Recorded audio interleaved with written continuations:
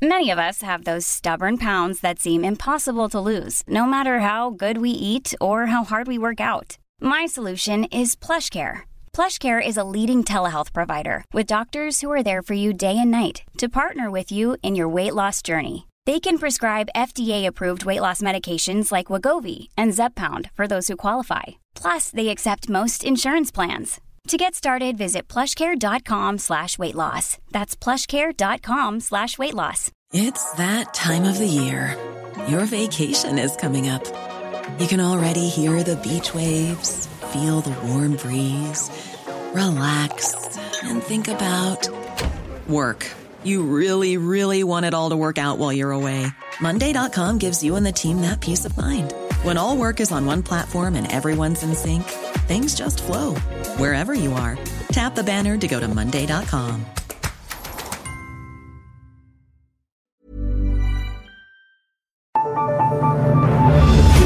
The Michael Reade Show podcast. Tune in weekdays from 9 on LMFM. To contact us, email now, michael@lmfm.ie. Tuesday morning, the 18th of July. Good morning, with much debate and discussion from now till 11 a.m. This is Michael Reade on LMFM. The next budget absolutely has to be a budget about children, about child welfare and about tackling child poverty. That's according to Simon Harris, who was speaking yesterday while launching funding of €1 million for adult literacy. The Minister for Higher Education says there will be measures in October's budget to help children and families.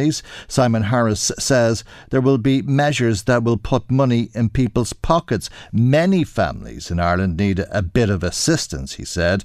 They need some of their money back, in his view, and that's what a government should be doing in a cost of living crisis. The Minister says there will certainly have to be more measures in the budget to help people address energy poverty, but the specifics of that will have to wait a couple of weeks. Having said that, Simon Harris went on to say that personally he thinks the 3 energy credits given last year were very effective, and that although they were costly, every taxpayer benefited in a reduction on their bill. Harris says there is a need for more measures to tackle energy poverty in budget 2024. Let's speak to Doncha O'Leary, who is Sinn Féin's spokesperson on social protection. And a very good morning to you, and thank you indeed for joining us on the programme this morning. I'm sure you'd echo some of what the Minister had to say, but would you agree that measures should be put in place that benefit every taxpayer? Well, look, I mean, the first thing I'd say is that I certainly agree, that we need to be focusing on the most vulnerable. I'm not totally sure that was achieved in the last budget. The energy credits were not unwelcome, but the fact is, when you look at the social protection rates, including for pension and disability and various costs like that, they didn't keep pace with the cost of inflation. So people fell behind. Inflation was running extremely high, and the increase in the costs didn't come anywhere close to meeting that. So I think that's something that needs to be looked at now in relation to this budget, those people who have fallen behind. And when you look at energy in particular, when we talk about the cost of living crisis, there's a lot of things in that. There's rent, there's childcare, there is all your education costs, but probably the biggest thing that people notice most, and maybe the thing that affects people on the most material day-to-day level, is the cost of energy. And we are seeing about 160,000 gas customers in arrears, about 200,000 electricity customers in arrears, and a lot of these are in very serious arrears. A lot of these are people who are under very, very severe pressure. And many of them not paying taxes in the first place, but whether you put money into the pockets of those less well off and those who are struggling and all of the taxpayers is another question, isn't it? In that, there's lots of very high earners who pay taxes. Michael O'Leary pays taxes, I'm sure. Ryan Tubridy pays taxes. But they need €200 to help them with the heating. No, well, look, I suppose what we would have argued for would have been, you do need to have a mixture. You do need to have your universal type benefits, things like child benefit and things like that benefit. And you need to have, if people are paying their taxes, then people need to benefit. But there are higher earners who don't need support in every respect, and I think you're right there. And I think in relation to the energy relief we would have supported we would have supported relief for those assisting low and middle income earners up to about €70,000. So we think that would have been a reasonable cut-off for assistance. For a single earner, is it up to 70,000? For a single earner, yes, indeed. Okay. And that you'd consider that to be a middle income earner? Well, I think it would ensure that there are no middle-income earners not getting assistance. I don't know that would necessarily be a middle-income earner, but I would think that you could reasonably call somebody on 50,000 or 55,000 a middle-income earner. I think you could reasonably consider that. And you'd give somebody on 55 or 70,000 €200? Well, look, I'm not sure that necessarily, we're obviously working on our alternative budget at this point in time. The point that I would make is that while the energy credits are a beneficial item and they have assisted people, we would like to see in the budget that you're not just talking about the one-offs, and I would be concerned about the budget this year, that you're talking about a number of cash one-off payments rather than actually in a long-term way addressing the financial pressures that people are under. And I think an example of the fact that they're not properly tackling the long-term issues here in relation to energy is the fact that the legislation, the government were initially opposed to the idea of a windfall tax generally to try and tackle the super profits that the energy companies were making. They've been dragging their heels on that. They could have acted on it early last year after the regulation came through in Europe, which they kept on pointing to, saying, we need to wait for Europe, which wasn't true, to be totally honest. But in any event, when that legislation came through from Europe in October, since then, most European countries have now brought in place a windfall tax. We could have had a windfall tax in place for some time now. So we're in a position of uncertainty in relation to that, and that is key. That is key to not only, I suppose, providing relief to people who are on low and middle income earners, and in terms of things like fuel allowance and so on, but also in terms of bringing down the enormous bills that are there and that are still very significant. And you see, even people would have been able to control their bills in the past by switching and getting discounts and so on. But Sinn Féin would give energy credits, would you? Whether it's a 200, an amount of 200, or whether there's 1, 2, 3 or 10 of them or whatever, you'd give energy credits and target those credits to people on incomes of up to €70,000. As I say, our alternative budget isn't produced yet, so I can't confirm to you precisely what we are going to propose, but certainly there will be very significant relief for people in terms of energy. I would be more inclined to think that we will be proposing something that is a long-term measure rather than a one-off relief here or there that we would be I'm very surprised to hear that. You're not ruling it out, which means you've an open mind to paying €200 out to people who are earning up to €70,000 a year, excuse me, and perhaps possibly many times over. Yeah, well, look, as I say, I think there are a lot of, I think you were making the point yourself previously that, an awful lot of people on middle incomes are, they're paying a lot of tax and they're maybe not getting a lot for it. And I think that we have to recognise that. My philosophy is, yes, we support those who need the most assistance but there are an awful lot of people there in the middle who are working very hard, who are paying a lot of tax and they don't get a lot for it. I think that those people deserve assistance and support as well. An awful lot of those people are people who have very high energy bills, have very high childcare bills as well, Michael. That can be a second mortgage for an awful lot of families, and a lot of them could be renting. If you're renting and if you're paying for childcare, that's almost 2/3 your income gone before you're even thinking about anything else. So for those people, if they're getting energy bills of €300 or more, then they are under fierce pressure, even if they are on €55,000 or that kind of money.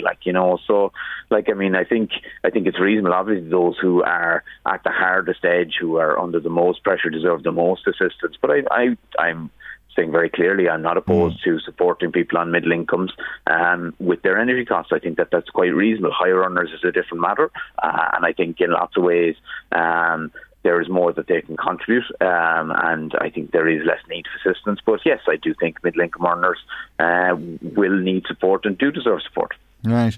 The Minister, Heather Humphreys, talking yesterday about pay-related benefits. Indeed, the Taoiseach was talking about that last week, I think, in the Dáil in terms of the Tara Mines workers, which, if there was a system in place, Heather Humphreys was saying yesterday would result in them receiving up to €450 in social welfare payments. But there is a question of equity related to all of this. I thought the Taoiseach articulated that pretty well last week, saying why there's objections, although he would support the principle of pay-related benefits, that the more PRSI you pay, the more you get back. In other words, not everybody would get that 450, but those who had the best entitlements, if you like, would get 450 and others would get less. Is that something that you would support? Well, the first thing I want to say is I attended a briefing there of the Tara Mines workers in the Dáil last week, organised by my colleagues Johnny Gurk and Peadar Tóibín together, and I listened to members of the workforce and people from the trade unions, and I just want to express my solidarity to them. It's a really worrying time for them, and I suppose I should mention Darren O'Rourke as well, who I know has been working with them. It's a very difficult time, and I suppose a lot of them made the point, like, these are very highly skilled workers, and there's not necessarily positions in other industries in the locality that they can avail of. Yes, some of them could go into construction, but there's others that are highly specialised, and it's a very worrying time for them. And I think it's a good example to give, because I suppose the point of pay-related benefits is, and it's the most commonplace across Europe, and we are in support of it. I don't think it can last forever, but what you need to avoid is the cliff edge. So if you're earning a certain amount and then all of a sudden your job is gone, and after maybe a couple of weeks, maybe you might get redundancy, but if you don't get a redundancy payment for whatever reason, then you're on the current job seekers benefit. The drop in your income could be so significant that the adjustment could be extremely challenging. So, I think the equity point bears out more in the longer run. After a couple of months, when people have maybe time to adjust, and I don't think you can keep people on the higher amount the whole time. But I do think there is a logic in trying to address the issue of that cliff edge. When people are earning a certain amount, their costs are, very often matching what they are, or closely matching what they are bringing in, and then and that needs to be capped, obviously. You can't pay unreasonable amounts out either. But in circumstances like that, I do think for a period of time, for a period of months, it does make sense to have a pay-related benefit. So that is something that we agree with. The detail of it now is a long way from being worked out, so I'd say we're a few years away from that. Yeah, it's nothing for Tara Mines workers to get too excited about. No, unfortunately not. But look, I know that my two colleagues in the two Meath constituencies, and I know that the Oireachtas members across the board are doing their best to try and work with the union and the staff, and I hope that any action to try and keep the jobs in place can be found, and if not, then whatever support is necessary to support people in finding other employment. But I just want to express my solidarity to the workers, because it's a very, very worrying thing for them. All right. Can I ask you about the minimum wage while you're with us, and the recommendation today from the Low Pay Commission, which I'm sure will be of interest to anybody who's earning $11.30 an hour, which is the current minimum pay rate. That would increase to $12.70. It's a 12% increase, or $1.40 an hour. That's what's being recommended for next year. In other words, close to €55 extra a week for someone on minimum pay for a full week's work. What do you make of that recommendation? Well, look, I suppose that's a recommendation you said has just come out this morning. So, look, I haven't had the opportunity to discuss with my colleagues, and obviously the party will issue an official response to that. But, in general terms, what I think the minimum wage needs to do is keep pace with the level of inflation. It needs to be matching that, and it needs to be to ensure that workers on the lowest pay are not left behind. So broadly speaking, I expect that I would be supportive of that, but obviously that's subject to the party examining the details and proposal. But I think clearly pay workers on the lowest incomes need a pay rise. I think most workers are in need of pay rise to keep pace with inflation. But look, I believe that a significant increase is necessary. The precise level of which, obviously, that report only came out this morning, so we haven't had a chance to fully consider it. But I expect we would be sympathetic, Michael. And I suppose you've already said you're not going to make any specific proposal in terms of the budget just yet. But what do you make of the call for an increase in core social rates of $27.50 a week? A number of groups asking for that at this stage. My own view is that what we need to be looking at, right, there's this metric called MESL, and without getting too much into the metric, into the technicalities of it, what MESL is it's a calculation of what an average person needs in a month, right? And that's not necessarily just inflation based.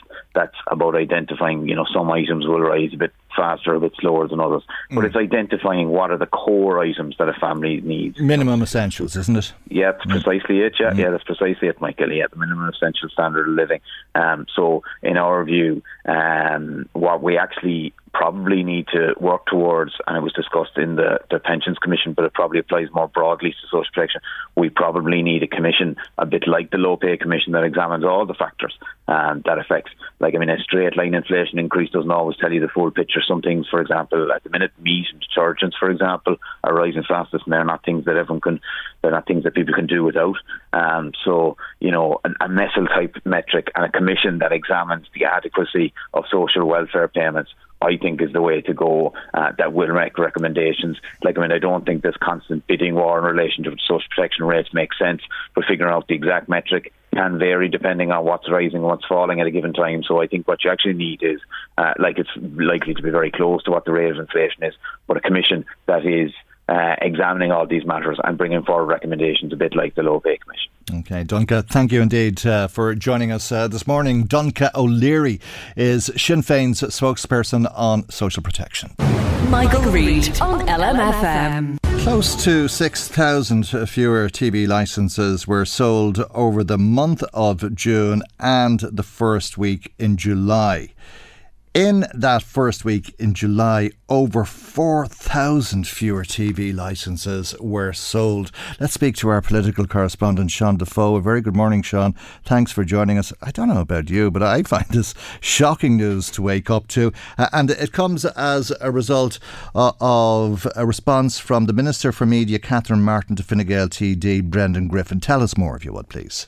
Yeah, shocking, if perhaps not that surprising. So this was a parliamentary question issued to Brendan Griffin, a member of the Media Committee in the Oireachtas. You would have seen questioning some of these RTE officials, and it had the breakdown for all of June and for the first week of July. And as you mentioned, the figure there, 6,000 odd fewer licensees. Now that is both renewals and new licences, and the most profound drop is for July. So this story broke by the 22nd of June, so the June figures are only slightly down there, about 2%. You wouldn't comment on them other than what's going on. It's the July figures that really are quite stark, a 25% drop in renewals and a 40% drop in the number of new licences. That will be, new bills, or if you moved house or whatever, that kind of thing is. So quite significant there.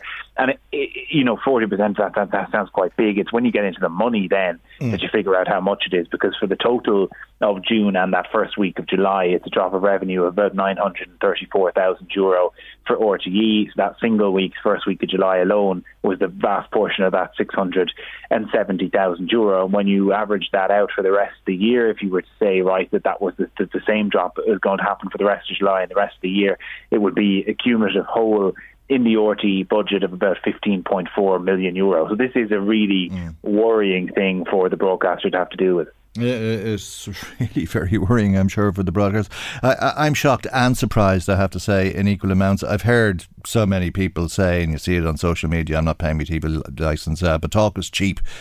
This would appear to be the real thing. Is that your read of it, that people are so angry that they're deciding not to pay their TV licence?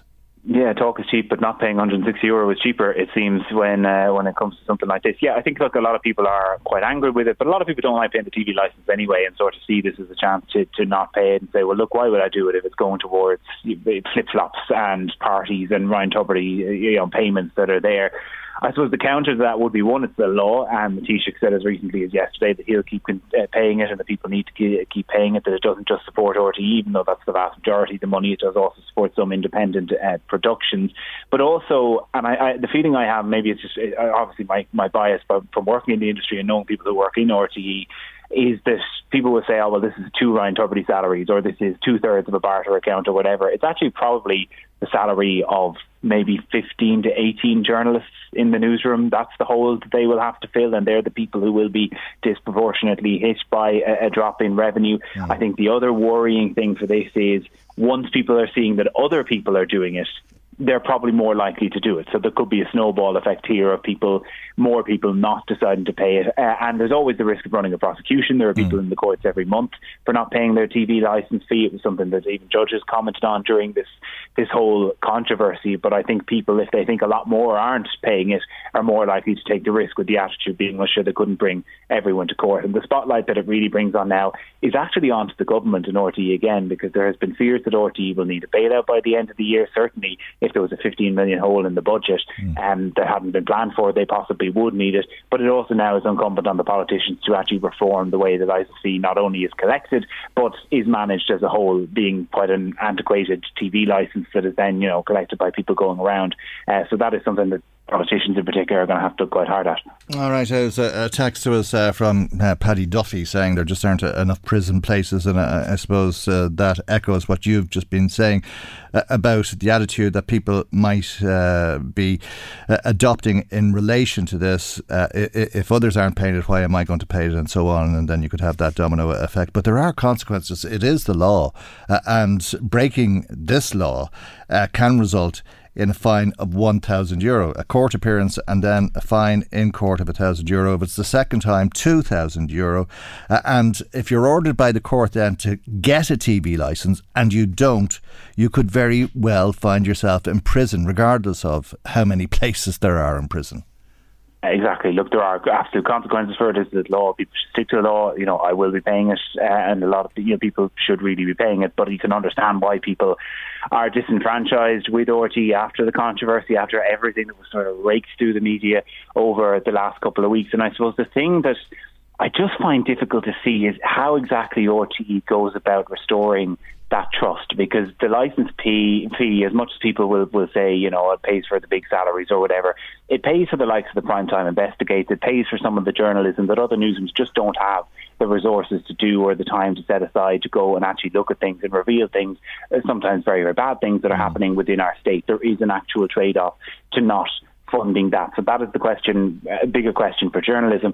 But I don't think, even if there was some amazing story from Primetime or from anyone else in the RTE newsroom next week, that's not going to restore the level of confidence that will get people back paying this again. It needs to be a wider thing, and that's something that is going to take a lot of time. The other thing I'd be worried about for them is that I asked the Taoiseach last week, what has to be done in order for the conversation on funding to be reopened? And he suggested it's not good. They're not going to go near it until at least this big external review into culture and governance is done. That's going to be next March.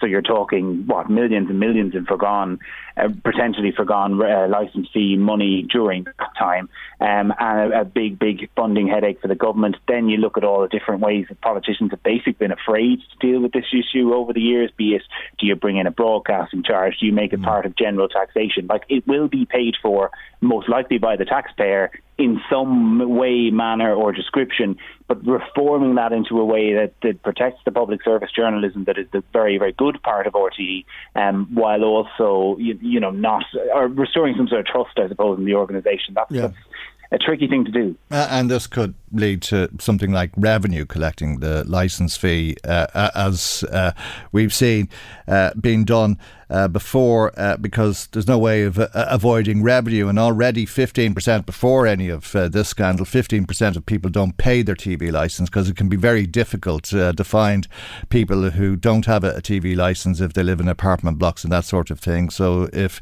the collection is given over to revenue, then everybody is going to have to pay. Yeah, and it's an incredibly high evasion rate, 15%. €65 million a year is what RTE estimated they were losing to that before any of this started. It's much lower. I think it's around 5% in the UK. It's much, much lower. So if you gave it to revenue, obviously getting away from revenue, anyone will know is not an easy thing. It's not one of those letters you relish coming through the door, but they would be able to go and collect it that way. Paying for it out of general tax maybe is another idea, that you never actually have to pay the 160 out of your budget, but it comes out of your overall taxes. That could be another way. And then there's the wider question the politicians are asking about the commercial wing of RTE, because if you were to stop RTE from advertising, then suddenly the licence fee becomes a lot higher. I think Catherine Martin's department had estimated that it would add €100 on to the annual licence fee. Instead of 160, it would need to be 260 to fund the current level of service. Now, I think that's a bit of a stupid idea, in my opinion. We all run ads in the commercial sector. It doesn't in any way influence the editorial content that goes out, and it's part of broadcasting. But the question has become, can the same be said of the national broadcaster, and do you maybe need to separate the commercial and the public funding so people know exactly where money is going, that it is going towards funding journalism, say, rather than into the pockets of a top few presenters? Okay, Sean, we leave it there for the moment, and thank you indeed. Our political correspondent, Sean Defoe. Now, you have many ways at the moment of paying your licence fee. I suppose a lot of people do it online or direct debit, and of course a lot of people still go to the post office and buy their TV licence. Let's speak to Ciara McEntee, who is the Vice President of the Postmasters Union and the Postmaster at 3 Mile House. A very good morning to you, and thanks for joining us, Ciara. Have you seen a drop in line with what we're hearing this morning in terms of people who are coming into you to buy a TV licence? Well, people are saying they're not going to get a licence, but there's still some people buying the stamp for the save for the licence, and they are worried and they are annoyed. But there is a fallback, but not a major fallback, because it comes in phases for the licences. So we'd have it in phases, that you could have some months it's real busy and then some months it's not that busy. You understand me? Mm-hmm. But people are annoyed. But then, as I was talking to your researcher, only we get paid by transaction. So if they stop doing the licence through the post office, we lose out as well. So there's a lot of other people losing out in general over the licence fee. So because going through the post office, people can save a stamp, or they can buy the licence here, and every post office gets paid by a transaction and not on a wage. Yeah, well, €1 million lost, and most of that from the first week of July. If it continues in that vein, there's going to have to be a rethink. And as I was discussing with Sean, there's been talk for some time that it would be collected by revenue. That's something obviously that you as a postmaster would be very much hoping against.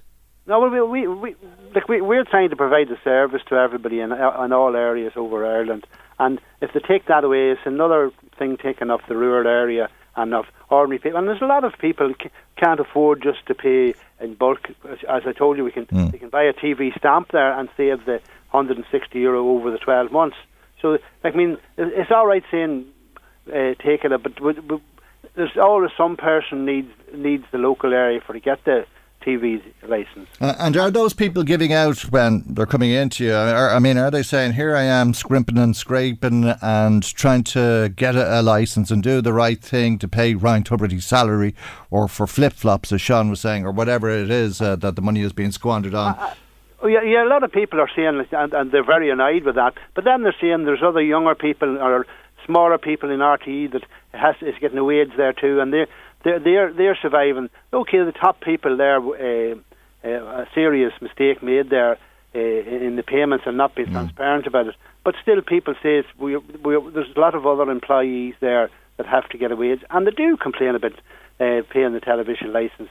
But here and there, they will pay it over time. It'll take them 12 months, and as the judge said there, it's law to have a television licence. You have to have a television licence. Well, the fines are significant, €1,000 or €2,000, and the potential of a prison sentence.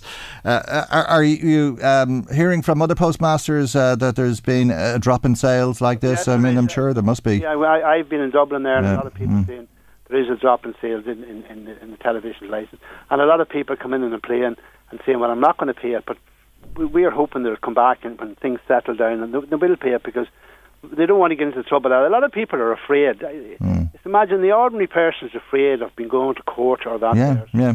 That's the problem, and for the money, and they get annoyed. And I know it's simple to say that, but none of us want to go to court or your name in the local paper for not paying a television license. And that's why I'm surprised. The other way. Yeah, that's why I'm surprised and shocked at how many people have decided not to pay it. It would seem in the last few weeks. Yeah. All right, Kieran, we leave there. Many thanks for taking our call today. Thank you very much. The Vice President of the Postmasters Union, Kieran McEntee, the postmaster at the 3 Mile House Post Office. Michael Reade on LMFM. A peculiar story this week. Most Gaeltacht college courses are oversubscribed. There's a waiting list to get on a course, it seems, and the Irish Times reports this week that there's no figures available yet for how many people will attend a course this summer, but the demand has been huge. Perhaps it's a pent-up demand post-COVID, or perhaps it's because of COVID and how the ban on teas and fear on teas have left the system. Let's speak to Julian Despain, who's General Secretary of Conran na Gaeilge. A very good morning to you, Julian, and thank you indeed for joining us on the programme this morning. There's another theory that's been put forward as well, which is that there's such interest in learning Irish that many people are trying to get a place on a course in the Gaeltacht. What's your theory? Yeah, hi Michael.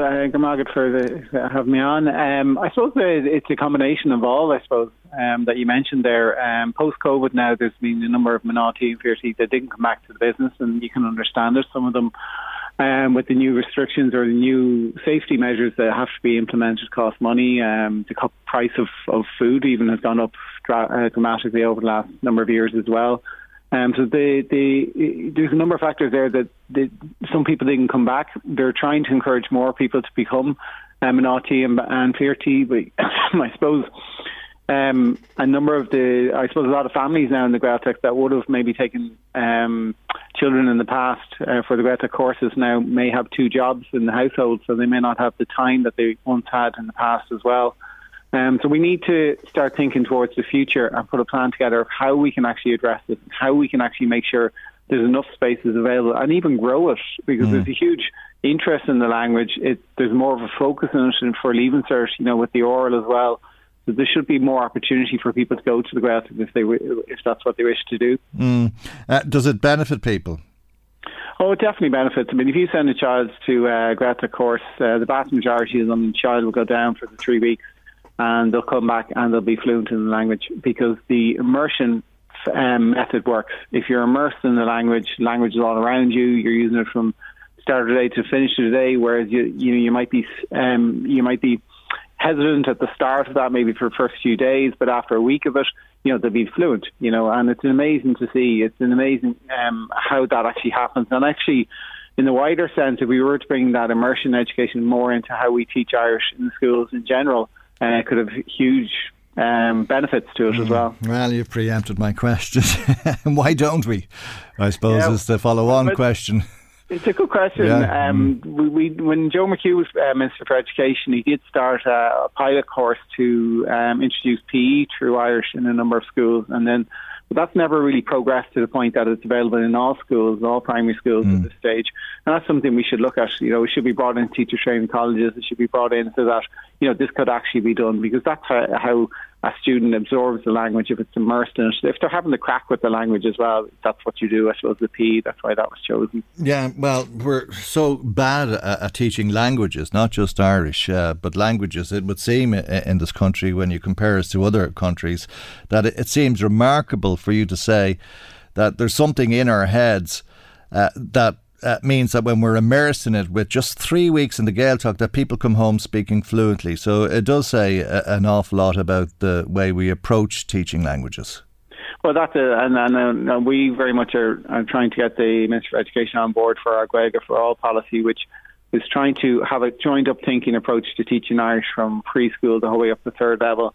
That you'd base it on the European Common Framework for Languages, which is basically a skills-based thing, so that you try to ensure that a student, first of all, is able to speak the language and understand the language, and then you can move into the written language as well afterwards. But the most important thing is that person can communicate with somebody else through the language, and if you can do that, and that's what you do in French and German when you learn it as well. And that actually is on the that framework already, to actually do the modern languages in schools do use the framework. We can't see why we can't do with that Irish as well, that we would have some partial immersion in primary school. That would all help. And the other thing I mentioned about the summer colleges today is something that's very important for the schools as well. The students from backgrounds, disadvantaged backgrounds who don't have the money at home, there should be a big scholarship scheme available. At the moment, there's only a certain amount of scholarships available. It's not very many for very many of the counties.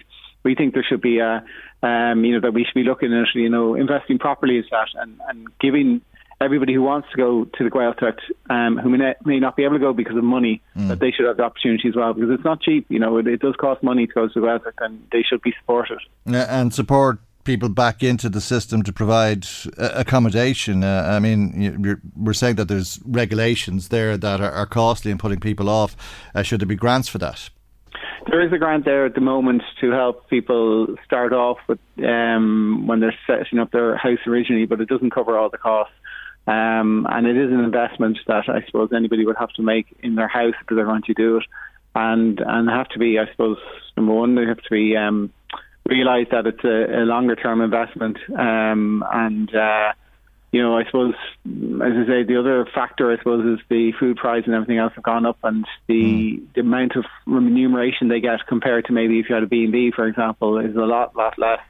So, if there's plenty of places in the Gaeltacht that, that you could nearly be, do the B&B instead of the Gaeltacht course, and you would get, a lot more money for it. So we need to incentivise it adequately for the Manala and Fearty to take on board, and to open their houses up for the students, which is an amazing thing that when they do that, for the summer as well. Yeah, I suppose it's a case of deciding if we want to support the language or not.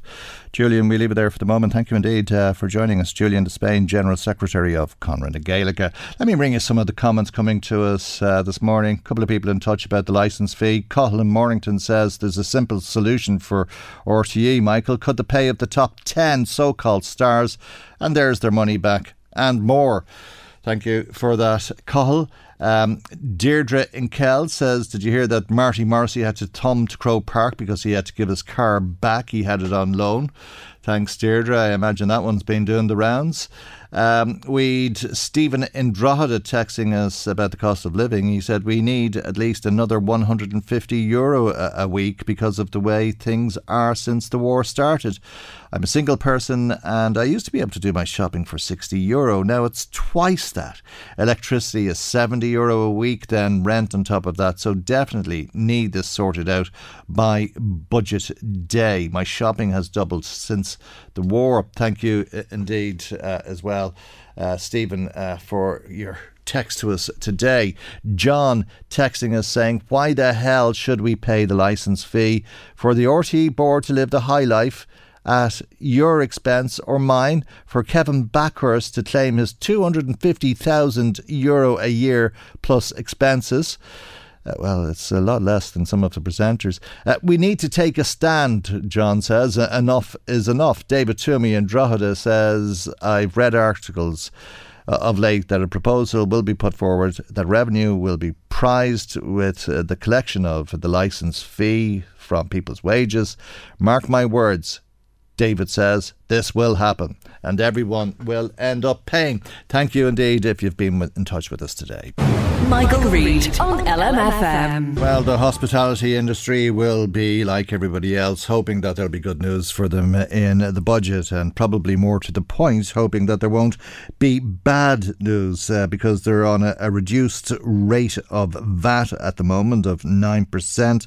The fear is that that would go back up to the rate of 13.5%. Let's speak to Pádraig Cribben, who is the Chief Executive of the Vintners Federation of Ireland. A very good morning to you, Pádraig, and thanks for joining us on the programme this morning. Can I begin by asking you if you like Taylor Swift? When we talk about the 9% VAT rate, it's not all about accommodation. Our members are not into accommodation. Our members are into food. And the 9% VAT rate, as far as food is concerned, is the right rate. If, for example, the 9% VAT rate goes up, that becomes a tax on consumers. It's not a tax on pubs and restaurants. it will become a tax on consumers, because inflation has been so high on food in the last 4 or 5 years that there will be very little choice for the publicans, the restaurateurs, etc., but to pass this on. And that not alone will it have an effect on the consumer, it will increase inflation as well. Understand that, and I can't argue with it, but if it doesn't go back up to 13.5%, that means that the hotels that are ripping kids off who are going to Taylor Swift will continue to enjoy the 9% rate. That's not correct. That is not necessarily correct. Okay. It is quite possible to have a different rate for accommodation and a different rate for food services. All that takes is political will. So it's quite possible to have that. It's done in a number of EU countries, so it's not an issue. Okay, you weren't surprised that I mentioned Taylor Swift at the outset of the conversation, because I think people have been appalled by what the Dublin hotels have been doing, and unfortunately you're guilty by association. Well, I think it's important to note, Michael, that there are 20,000 businesses in this country affected by the 9% VAT rate. It's not just pubs and restaurants and hotels. Yep. Activity centres, amenity centres, hairdressers, all of those are affected by it. Yep. Now, if you take those 20,000 businesses, there is a very, very small percentage of hoteliers who are charging over the top.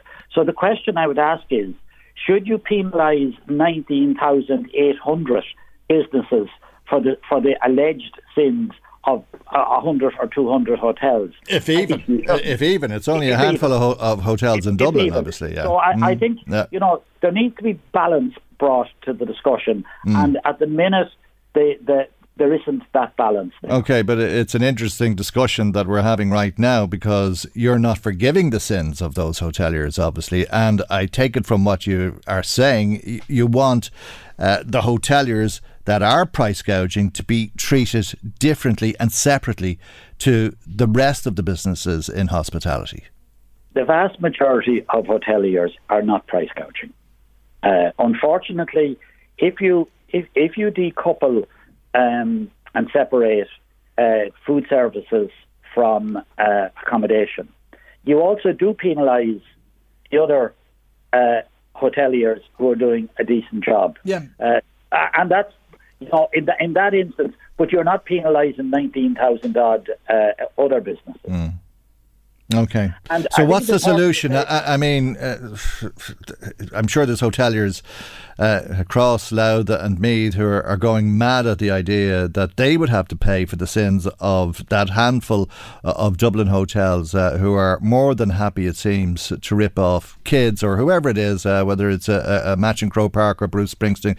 It doesn't seem to matter. When there's a demand for hotel spaces, those spaces will be looking for 300, 400, 500, as we've been hearing, up to €1,000 a night. Yeah, to be fair, Michael, we're very focused on the needs of our members. Yeah, there's very close to 50% of our members doing food, and if the 9% VAT rate goes back up to 13.5%, and by the way, it's not a budget issue; it's due to go back up on the 1st of September. So essentially, they are going to be significantly impacted because they're left with two choices. Do I pass it on to the consumer? And that will certainly affect business levels. Or do I try and bear it up myself? But the margins are not there to do that because of the massive increase, the massive inflation, food inflation in the last number of years. I read in the Irish Examiner that you met with Fianna Fáil in the last couple of weeks, and there's support amongst Fianna Fáil members to continue with the 9% rate. Is that right? Michael, we've met with everybody in the last couple of weeks. So we met with the Fianna Fáil Parliamentary Party, and there was a very sizable number of them there. And to a person, they were supportive. We met with the Fine Gael Parliamentary Party, and again, there was a sizable number there. And again, they understood the argument that I'm making here, that this is not actually a tax on... One size fits all seemed like a good idea for clothes. Nice dress. It's a T-shirt. Until you tried it on. Same goes for your healthcare. That's why United Healthcare offers a variety of flexible, budget-friendly coverage for medical, vision, dental, and more. So whether you're between jobs, coming off a parent's plan, or even missed open enrollment, you can find the plan that fits you best. Find out more about United Healthcare coverage at uh1.com. That's uh1.com. It's that time of the year. Your vacation is coming up. You can already hear the beach waves, feel the warm breeze, relax, and think about work. You really, really want it all to work out while you're away. Monday.com gives you and the team that peace of mind. When all work is on one platform and everyone's in sync, things just flow. Wherever you are, tap the banner to go to Monday.com. There's never been a faster or easier way to start your weight loss journey than with PlushCare. PlushCare accepts most insurance plans and gives you online access to board-certified physicians who can prescribe FDA-approved weight loss medications like Wegovy and Zepbound for those who qualify. Take charge of your health and speak with a board-certified physician about a weight loss plan that's right for you. Get started today at plushcare.com/weight loss. That's plushcare.com/weight loss. plushcare.com/weight loss. On publicans, it's a tax on the public at a time when people are hard pressed. Yeah. And as always in these instances, the consumer is way ahead of politicians and the rest of us most of the time. And we did some research through Red Sea, and 70%, 71% are saying that the hospitality sector needs to be protected, and 60% are saying that the lower level has to be retained. So the public are ahead of us on this. And the other thing that will happen, we're hearing a lot about inflation at the minute. Inflation is it's predicted to be at 2.5%, next year. If this increase is passed on, that will increase that 2.5% by about 12%, up to very close to 3%. So it's not as simple as let's teach somebody a lesson. That's a nice headline, but the facts don't actually bear it out. Okay, so where's the solution? Because I don't know, there's been any research done or any polling done on people's views on hotels ripping people off, and there is no other way of putting it, with these extortionate prices. But I would imagine it would be condemned far and wide, and people don't want those hotels to be getting government support by way of a reduced VAT rate. So where is the solution? Oh, the solution is very simple, and to be fair to the hotel industry, to the vast majority of hoteliers are aghast at what's happening in a small number of hotels. And of course they are. The vast majority. So you ask me what's the solution? In our view, the solution is simple. It is to decouple the food services and accommodation for VAT purposes. Okay, so that would see an increase in rural hotels outside of Dublin. You cannot have a different VAT rate, unfortunately, for on a geographic basis. Yeah. So one has to be realistic as well. That, unfortunately, is not something that's in the gift of the government. Right, and that would be the vast majority of hotels suffering because of the actions of a few hotels, and maybe it's up to them through the Hotel Federation or whatever means they can to communicate that to the hotels in Dublin. You have to be very careful, Michael, as a trade association. You cannot engage with your members on pricing issues because it is. But you can make your views known and that you're hurting us if that's the case. And in fairness to both the Hotels Federation and individual hoteliers, they have done that on numerous occasions. Okay. All right. What do you believe will happen come September? As you say, it's not a matter for the budget. Do you think that the government will extend the 9% rate? Michael, if I wasn't hopeful, I wouldn't be in the job. Okay. All right. Do you like Taylor Swift, by the way? You never answered me. I'm not a big music fan, to be honest with you.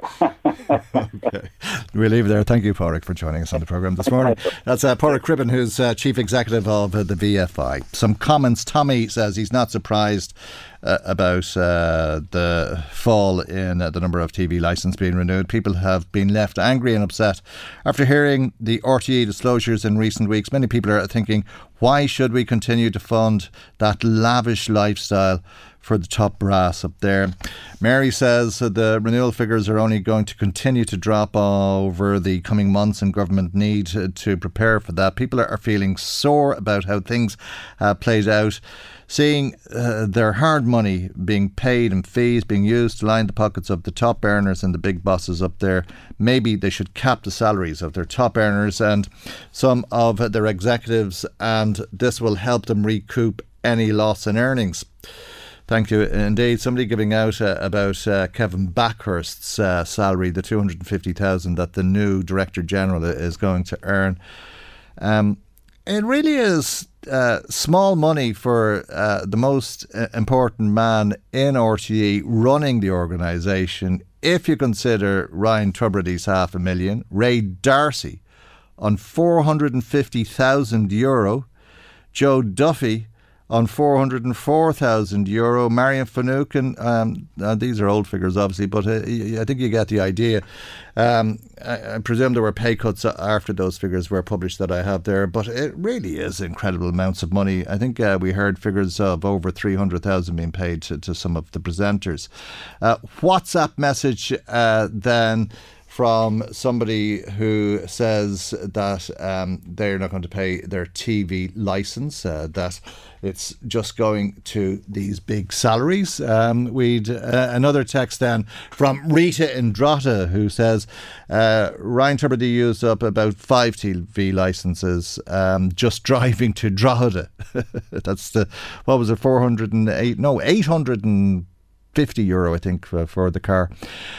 Joe Soap, I don't think so. If we could see someone held responsible for all the waste of money, that won't happen. We all know that, says Rita. Thank you indeed. Eamon in Dunleer says, maybe this is a silly question, but why are the workers in Tara Mines getting top treatment over their pay and conditions?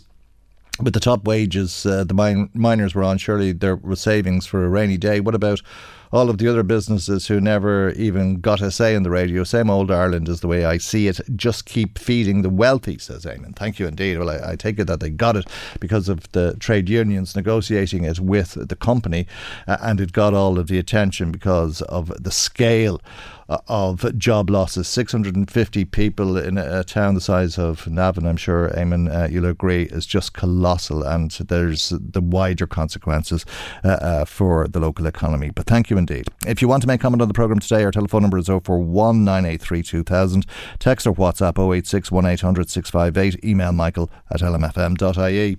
Michael Reade on LMFM. Now, as I'm sure you heard on LMFM's news yesterday, Louth County Council is going to write to the Christian Brothers and condemn the legal strategy that they've adopted in relation to victims of child sexual abuse. The issue of the freedom of the city honour that was bestowed on Brother Edmund Garvey in Drogheda will be looked at by the councillors based in Drogheda. One of those councillors, P.O. Smith, has come into us this morning, and a very good morning to you, and thank you indeed for joining us on the programme today.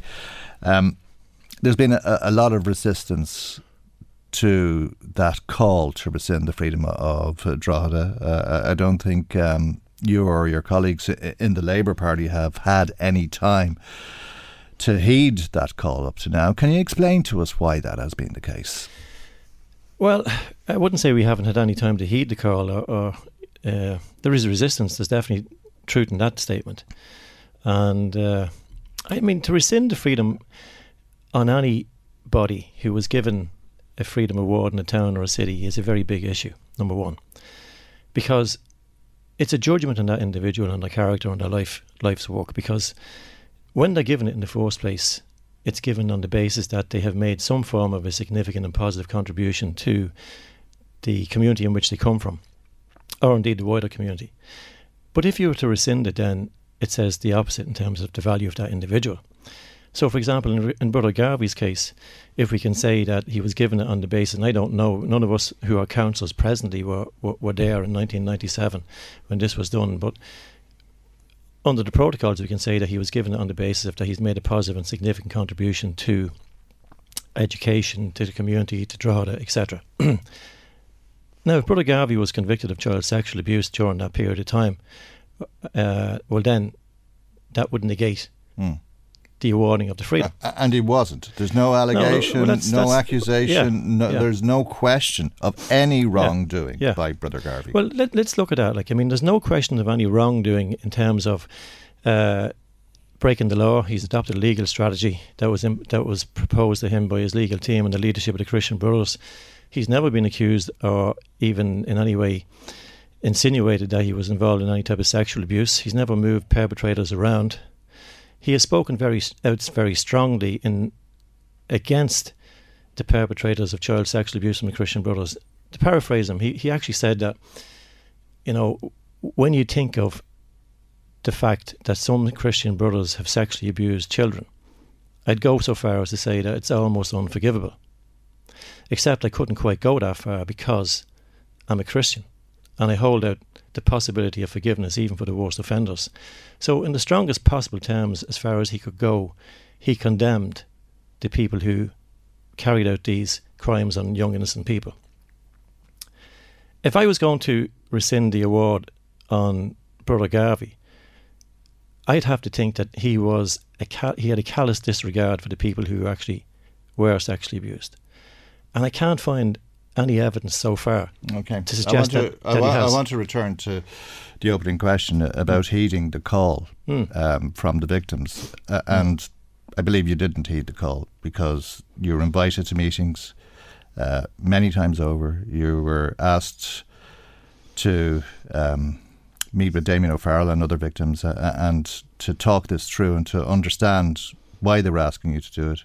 And at no stage did any member of your party meet with the victim. So that is what I mean by heeding the call. The other thing is that there's questions about the order having been reported, and I think it could be argued, and probably will be argued after this interview, that had you attended those meetings, you'd have known that brothers were left teaching in colleges and so on. They may not have been moved around so that their crimes were hidden, but they were ignored. We heard of that Hendrick fella whipping a child in a dungeon. And indeed, that those crimes went on while those children were in the care of the brothers, and that the brothers are now intentionally thwarting the little boys, and they'd all have been boys, of course, because Christian Brothers teach males. All of those boys were left to live with that all of their lives. The criminals, the rapists, the paedophiles that we're talking about, in most cases, have been convicted in a criminal court. But then there's this strategy, which is only intended to protect the bank balance of the Christian Brothers, with total and utter disregard for the victims. That's what the victims are telling you, or they're reaching out and trying to tell you. Does that not wash with you? Absolutely it does. I went to a school where there was physical and sexual abuse committed by Christian Brothers, so I know firsthand exactly what went on.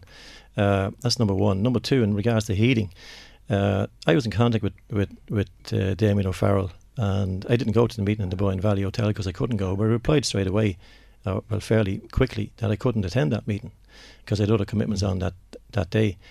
I mean, in fairness to Damien O'Farrell, he'd outlined in detail exactly what he wanted and what victims wanted and where they were coming from.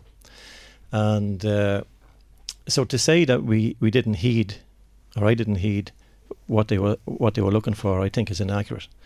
Also, in regards to the discussions that took place in committee in Drogheda Borough Municipal District among the councillors, just to put things in context too, there was issues popping up around the possible litigation issues and defamation issues and that type of stuff that were coming out.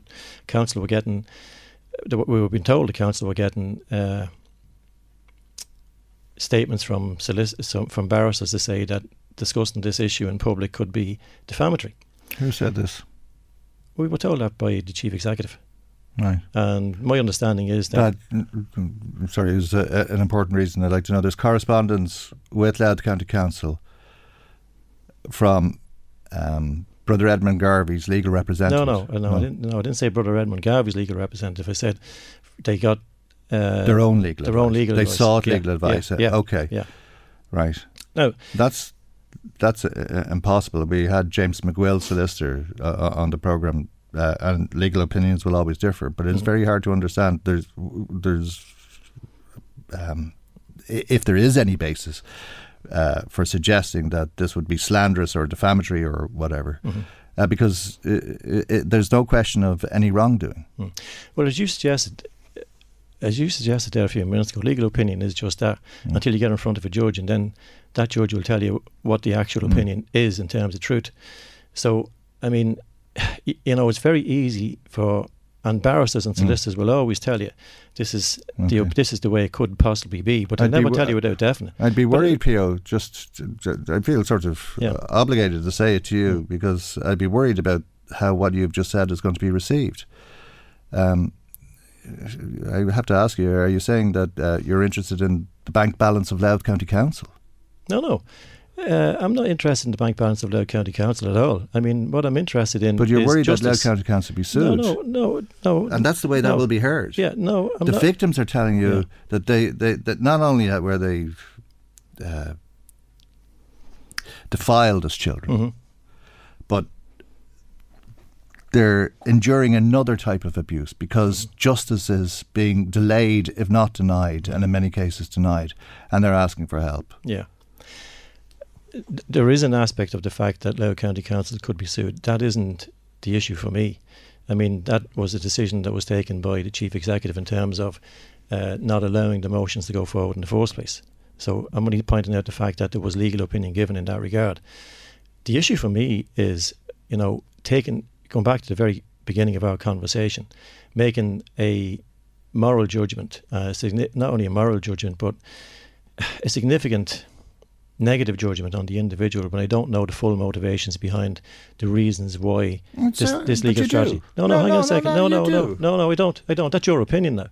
You're saying that you believe that the legal opinion is being pursued, or legal strategy is being pursued because it's just to stop paying out victims. Are you saying then that Brother Edmund Garvey has callous disregard for the victims? I'm saying that the strategy that he has adopted shows no regard whatsoever for the victims. It's a strategy that has been criticised by several High Court judges, by the former Chief Justice. Yeah. The Law Reform Commission is calling for a change in the legislation so that this strategy cannot be adopted by the Christian Brothers or by anybody else. As is the Labour Party, by the way. And it also shows disregard for retired old men who were Christian Brothers, who are maybe living abroad in nursing homes, have dementia, who are being dragged into this by this strategy because they all have to be sued. In order to sue a paedophile who was a Christian brother, you have to sue 115 innocent men. Absolutely. And I mean, nobody's denying that fact. I mean, you're talking about the fact that the Law Reform Commission wants it changed. I mean, all the councils want it changed. All the councils have written to the Taoiseach. The Mayor has written, the former Mayor Michelle Hall has written to the Taoiseach on behalf of the councillors. We put forward motions in regards to the Law Reform Commission. Do you not believe it shows disregard for the victims? I don't believe it shows callous disregard for the victims, because that would imply that basically Brother Garvey is a psychopath and he doesn't care about the feelings and the suffering and the traumatisation of victims. Now, I'm not saying that he is a psychopath. Well, do you think Cardinal Sean Brady is a psychopath? I have no idea. The former Primate of All Ireland, who conducted a canonic trial with a 12-year-old boy and started asking him all appropriate, and then there was this mental reservation, and there's so many characters in the church who are so protective of the institution that they represent that nothing else matters. It doesn't make them a psychopath, it just makes them a religious. No, well, again, we differ in terms of our definition. For me, if somebody's got a callous disregard to people who suffered, as did the victims, the child sexual abuse victims of Christian Brothers, I would call them a psychopath, because they have absolutely no feeling. They have no regard whatsoever to the suffering that those people are actually enduring and going through. So I don't believe that... Well, that's what the victims are telling you. Oh, absolutely. Yeah. And that's what the victims wanted to meet you to tell you. Yeah, But in fairness to, as I said, Damien O'Farrell had articulated that very, very clearly to me, and I spoke to him as well. So I mean, the issue is that's as far as I see it. I mean, it is a difficult issue here for everyone that's concerned. And I mean, to be honest with you, even where we're at now at this point in time, I mean, it was known last December that this was a borough council issue. It had nothing got to do with the fact that Louth County Council have any jurisdiction over this, because they haven't. I mean, the idea of not one member of the borough council or Drogheda Urban Rural met with Damien O'Farrell. Met with him? Yeah. Yeah. And maybe they didn't. That's the reality of it. Well, I mean, it's abnormal. I just don't understand it. It's abnormal. It's not unusual. It's abnormal that public representatives shun victims of child sexual abuse. No, I don't believe that they shun victims of child sexual abuse. I spoke to Damien O'Farrell, and I didn't meet him face to face, but I spoke to him over the phone, and I communicated him through email as well. And I know that for a fact the decision was taken to give it to the mayor to respond and correspond back to Damien Farrell, which he did. So it's not nobody was shunned. Okay. Nobody was shunned. They feel shunned. Yeah, absolutely. I'm sure they do feel shunned. I mean, the other side of the coin is this, that there are people who were sexually abused as children in that chamber yesterday and not in that chamber yesterday, who feel that they're being intimidated now, because the feeling is that if you don't rescind the freedom of Drogheda and Brother Garvey, well, then you're not on the side of victims. Well, but hang on a second. If you tell someone that was sexually abused that you're not on the side of victims because you don't rescind the freedom of Drogheda, what does that do to that individual or those individuals? That re-traumatises them big time. Will you vote to request Brother Garvey to volunteer to rescind the honour? I'm not going to say now what I'm going to do, but I'm going to accept to say that I'm going to sit down with my other colleagues on Drogheda Borough Municipal District and have a really frank discussion around this issue. And we're also going to contact the Christian Brothers to try and see, can we get some further understanding about why this legal strategy is being adopted. But let me say this. Even if I believe the freedom was rescinded, I don't think it brings the victims closer to getting satisfaction in terms of the outcomes that they want to get. It sends a strong message. It sends a message. But listen, let me say something else too, right? There's this issue too about the Drogheda Borough Municipal District and the members on it not doing something. But Damien and Finian McGrath were in government from 2016 to 2020. The issue about Brother Garvey came up in the Supreme Court in 2017. Now, if you're in government and you're sitting around a cabinet table and you're an advisor to a minister, the question has to be asked, why was there not a law change in regards to how nominees were put forward and not put forward by religious orders and how their assets were protected? Okay. Would you turn around and say that Damien and Finian McGrath were not on the side of victims because they didn't succeed in doing that? Okay. We'll take that as a statement. I'm not going to answer it, obviously. Yeah. Just one last question, just a very brief answer. Have you any theory as to why this strategy is in place, other than an attempt to obstruct justice? Yeah.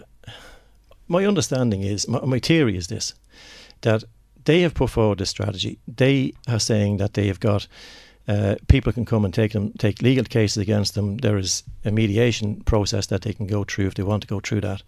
And I think, I can only guess here, because I'm trying to read up on this as much as I can, that's similar to what probably happened in Australia, where they have got a community to protect in terms of paying for them and their care as they get older, and the carrying on of the Christian Brothers as an organisation, and they're trying to strike a balance between redress and continuing on as an organisation. Now, is that true? And I have no idea, but all of us are trying to rack our brains to figure out. And does that sit well? Does that sit okay with you? Not necessarily. That they deny justice in order to fulfil their responsibilities. Yeah, well, it all depends on how you define justice. I mean, is it unjust if you've got disadvantaged communities where the rug is pulled under them? Frank Clark, former Chief Justice, I agree. Says justice. I agree with Frank Clark. Justice is being denied. Yeah. Does it sit okay with you to deny justice on the basis that they need the money to fulfil their responsibilities? Not necessarily, but you're asking me for a theory, and I'm actually giving you a theory. So I think it's a bit unfair to ask me then to defend that theory when I don't know whether it's true or false. Okay. Yeah. Well, will you want to know? Before you vote? I do want to know, yeah. Okay, before you vote. Will you want to know before you vote? I want to know more, yeah. Okay, yeah, all right. Definitely. We'll leave it there because it's some weeks before the vote. Thank you for coming into us this morning. Much appreciated. That's Labour Party councillor in Drogheda, Pio Smith. Michael Reade on LMFM. Now, Damien O'Farrell is with us. Damien, you were listening to Pio Smith. What did you make of what Pio had to say? I was disappointed, I suppose. I was disappointed in what he had to say. I thought there was some mudslinging there, like bringing in Finian McGrath's name. I've been on this. I've never mentioned anyone's name. I talk about the Mayor of Drogheda, and I don't talk about names. And bringing in Finian McGrath into this, Finian McGrath's minister wrote to Edmund Garvey in 2020. Did any members of his party write to Edmund Garvey since I contacted him last October? He wrote to... He was instrumental in getting the Louise O'Keeffe, the aftermath of that from a government, sorted out. He set up the Grace Tribunal. We met with the Minister of Education. We met with the Department of Education. We met with the Attorney General in a room to try and get things, to try and support victims, and to come on here and to do that. It's like the mudslinging. There was mudslinging going on yesterday as well. There was Maeve Ure was intimated that she was a bully, that this was a media circus. Maeve Ure is not a bully. Now that remark was withdrawn in fairness, but she's not a bully. She's the most compassionate councillor that I've ever met, actually. She was prepared to put her money before her mouth is in her house to take a judicial review against this council. She's the most compassionate person, councillor, politician that I've ever met, bar none. So I'm just... the media circus, I wrote to the council last October. And the Mayor of Drogheda wrote back to me in December and said that it was up to the Drogheda councillors and they weren't inclined to do that. And a couple of days later I wrote back to the Mayor of Drogheda and nobody responded to that message. You've been into us quite a few times over the last number of months at this stage. You appear to be a bit shocked by what you were just listening to. Yeah, and I just want to finish there. Yeah. Paddy McQuillan did, after the primetime programme at Ferry, he did contact me, and he's been very good. And I want to thank Paddy. Yeah. I want to thank Conor Keelan. I want to thank Thomas Sharkey. I want to thank Sinn Féin for the motion that the amendment that they put. I am fairly shook, yeah. In October, when I wrote to the councillors, I said the personal toll that this was going to take on me. I didn't realise that I'd be here a year later when we come in September, still trying to get down with anyone, to sit down and to listen. That people would listen to victims, to listen to what they're saying. I mentioned 1997, and I mentioned when Brother Garvey was the leader of the order that they were giving. I mentioned in the letter that I wrote in October, I wanted to tell them what was going on in Ireland in 1997. I was knocking on doors looking for other victims. I got their first victim, Christian brother, convicted, and he was convicted in 98, and we had to get him into court in 97 around that time, and the brothers were protecting that brother. The organisation that Brother Edmund Garvey was in charge of was protecting that brother. They were not cooperating with the guards, and they protected him, and they left him in a school for 3 years in charge of 400 children until he was convicted, until he was charged, he was suspended, because the brothers did not cooperate. This is what was going on in 1997, and I put that in my letter to the councillors last October. And I wrote to them again in October to ask them to reconsider. Would they meet me? Would they meet victims? Would they write to Edmund Garvey? No, and I'd love to know: has any councillor have they written to Edmund Garvey? Have they done anything? And to come on here and to mudsling, this is about being a Christian. And I'm contending that Brother Edmund Garvey is not acting in a Christian way by putting these victims, at the moment now, as we speak. Ken Grace, who you talked about the other day, his perpetrator was convicted at this he was whipped. He was tortured. At this moment now that we are talking, he's sitting in his car outside the High Court listening to this interview. He had to listen to Pio there, and he's ready to go into the High Court for the umpteenth time. And Colin O'Gorman was here last week. We're just calling out, we wanted to be treated in a Christian way. This isn't a Christian way, and we want councillors to listen to us. And it's taken a year. And the resistance it was aggressive there yesterday, I felt, in the council chambers, and it just wasn't right. I think Maeve Ure was embarrassed she couldn't bring me in for a cup of tea. I wasn't allowed to go in for a cup of tea. There's a tradition in councils around when a fellow councillor comes to your council that he would be given hospitality. I wasn't given that. It's like I'm the bad guy.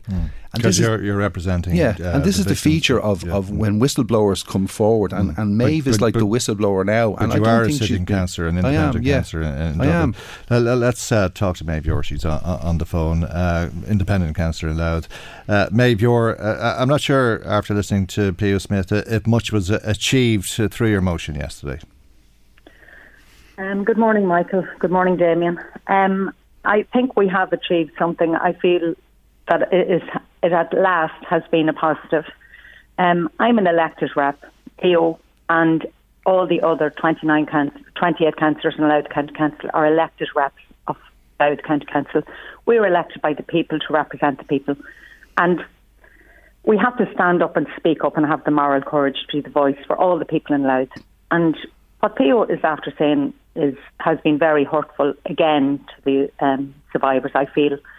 And he talks about intimidation. Intimidation works both ways, and this motion has always been about the survivors. How survivors want to deal with their abuse is up to them. It's their personal journey. But I have been asked to represent, and the other 28 councillors have been asked to represent the survivors in Louth and in Meath and in Wicklow and in all over the country. I have been asked, and I have taken that up in the council. I met with them, and just to correct you, Michael, you said earlier on that no other councillor in Drogheda Borough. Paddy McQuillan had the moral courage and the dignity and did correspond with the survivors and did meet with the survivors in the Boyne Valley Hotel and did support me with my motion yesterday. And thanks for that correction, yes. Okay. No, you're grand. It's just, we have to stand up and speak up. And I'm not getting personal. This isn't about me, even though I was called names over the last 9 months or whatever. This isn't about me. This is about getting justice for the survivors of child sexual abuse and sexual abuse in Ireland and in the world. And this is about being a leader in your community and having the courage to do that. Okay. Damien? Yeah, just to give people an idea, in 2004, and if the councillors had to come to meet us in the Boyne Valley, we could have explained. Nobody has ever sat down with us. Pio Smith said he heard you. Yeah. You articulated all that to him. In a letter. Yeah, but he's off face to face. I presume, though, you're talking about all of the public representatives in the Drogheda area who have a similar view to Pio Smith. We know all that, but we're not going to vote to rescind or ask the brother to volunteer to rescind. And our only truck really is with the leadership of the Christian Brothers. In 2004, the Christian Brothers, they challenged the Ryan report. Gibson, who's the leader Justice now. Ryan was so critical of the Christian Brothers. They were the least cooperative of all. But they know all that. But they challenged the leadership. They challenged the Ryan for their elderly members. They were standing up for their elderly members. They didn't want to put their elderly members through this.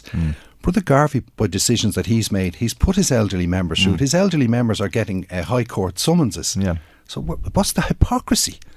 Like the double standards. They know all that. They know. Well, I don't know if they do. Well, they do. We were told this morning. We know all that. They've informed themselves. And they formed their own opinion. Okay. Well, I'd like if the public are listening to this, if they could contact their councillors in Louth and let them know what they think. They've listened to me over a while. This is going to run on, I suppose. I suppose it's in the Drogheda area. In the Drogheda area, and say what they think to their councillors. Do the public think that after listening to the survivors on your show, and this show has been a great supporter. what do they think? Because we don't really know what they think, and we know what their councillors think, and they're not. There is a resistance there, but we don't know what the public think in the Drogheda area, and I'd love to know what the public think, and the public should be communicating that message. And I also want to mention that Mayor Tully yesterday, in fairness to her, she gave a commitment that this item, whether to rescind or not, will be on the agenda for vote in September, that's fantastic. And I want to thank her for that. Okay. Just to conclude, because I've only got about a minute left, Maeve. Yes, I want to come back to you to conclude, and I really only have about a minute left. Do you think that it would make much difference in terms of the outcome of the vote if listeners contacted the councillors in Drogheda, as Damien is suggesting? Well, many people, some of whom aren't survivors, have contacted me, Michael. And what I would say is, let's have a frank and open discussion about this. Whatever the Drogheda councillors decide, this is a democracy. Whatever the Drogheda councillors decide will be decided in September. But I will always support the victims and the families and the advocates for people of child sexual abuse and sexual abuse in general. I am an elected rep. It's my duty to represent everybody, and I have. And I feel that it's a them and us situation now. It should never have come to this. They should have met back in October when they were asked to meet. Okay. And I just want to commend Paddy McQuillan, Bernie Conlon, Conor Keelan and Thomas Sharkey.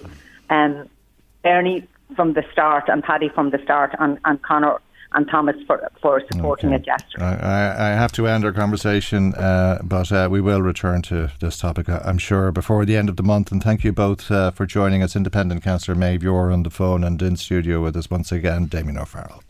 Michael Reade on LMFM. Time now, as is usual, around this time on a Tuesday for our weekly visit to the Garda Crime Desk. As usual, there's a number of crimes Garda are investigating locally. Perhaps you can assist with those investigations. Sergeant Mark Doran joins us from Laytown Garda Station for this week's report, and we're going to begin with a burglary that occurred in Dundalk.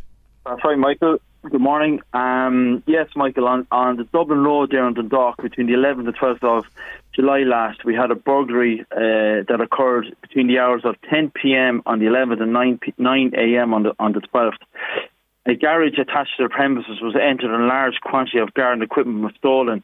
We're asking anybody that either live on the Dublin Road area of Dundalk or are passing that area in around that time on those dates that they observed any persons or any vehicles acting suspicious, that would they contact Dundalk Garda Station there on 042 93 88 400.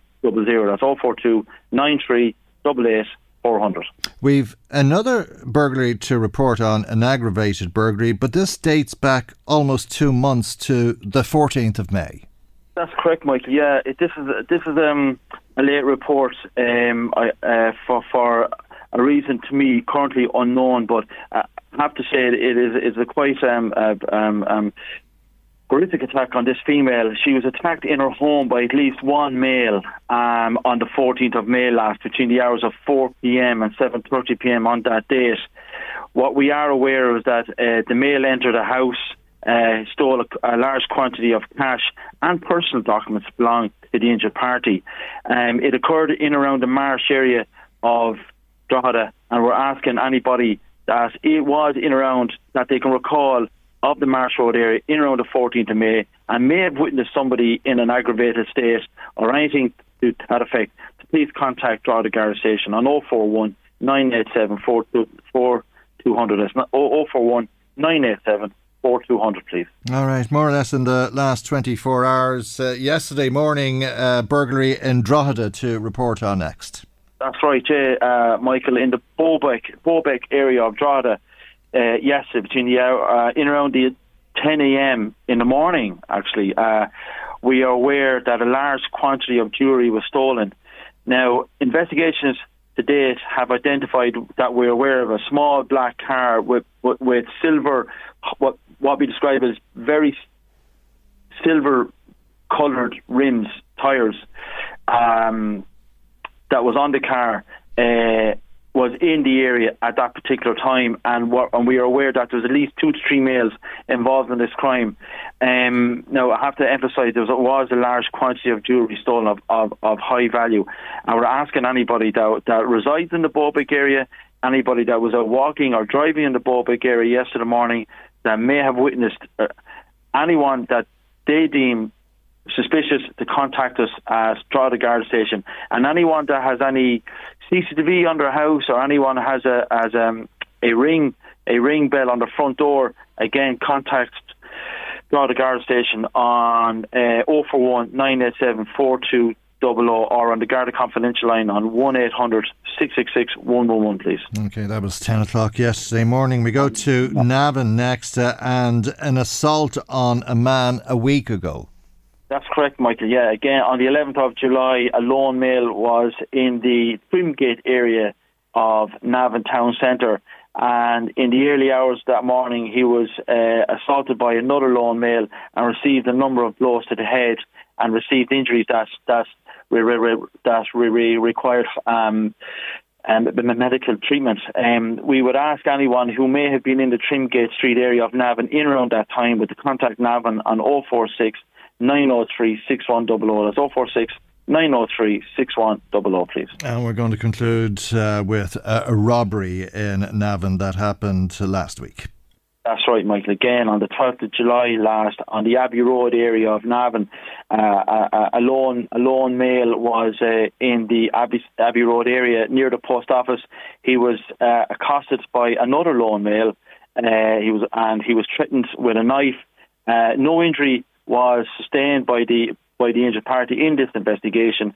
It occurred around 10 a.m. in the morning on Abbey Road. I would ask anyone who was in the area, which you would anticipate will be reasonably busy, being very close to the post office, if they saw that crime occurring or saw anyone what we would know better describe as wearing a blue hoodie top, and they may know that individual or may have spoken to somebody who may have further information, to contact Navan Guard Station on 046 903 6100 or the Garda Confidential line, Michael, on 1800 666 111. Sergeant, thank you very much indeed. Sergeant Mark Doran of Laytown Garda Station, and we'll return to the Garda Crime Desk in around the same time on next Tuesday's programme. We'll leave you today with just some of the comments coming to us, some text messages. Mary said she was listening to P.O. Smith, still can't understand why the councillors are standing in the way of justice for abuse victims. What are they thinking? A Navan listener says when the local elections come around, the people of Drogheda can have their say on the Brother Garvey issue. Thank you indeed for that. We'd somebody else WhatsApping us who says, Michael, these Christian brothers might be old now, but they were young men when they were using young boys. They shouldn't be allowed to hide behind religion. Hope that they rot in hell. Thanks, Ellen. When I was talking about the old men, I was talking about the old men who didn't abuse children, who didn't do anything wrong in their lives. Lovely old men who are going to be sued because of the strategy. I know it's very confusing, but they'll end up being sued because of the strategy that the Christian brothers have, which could be argued is abusing the old men who did nothing. Tom says Jed Nash was sitting at the cabinet table when he got rid of the Borough Council. Thanks for that, Tom. We've somebody else saying, what in God's name is going on here? Can you please shine some light on the madness? Thank you indeed for that. And that's where we leave you, because it's all that we have time for today. Unfortunately, our time has run out on us once again. Maggie Maguire researched. Chris Murray was in the control tower. I'm Michael. God willing, we'll see you for our next programme tomorrow morning at 9 a.m. right here on LMFM. Good morning. Bye-bye. The Michael Reade Show podcast. Tune in weekdays from 9 on LMFM. To contact us, email now, michael@lmfm.ie.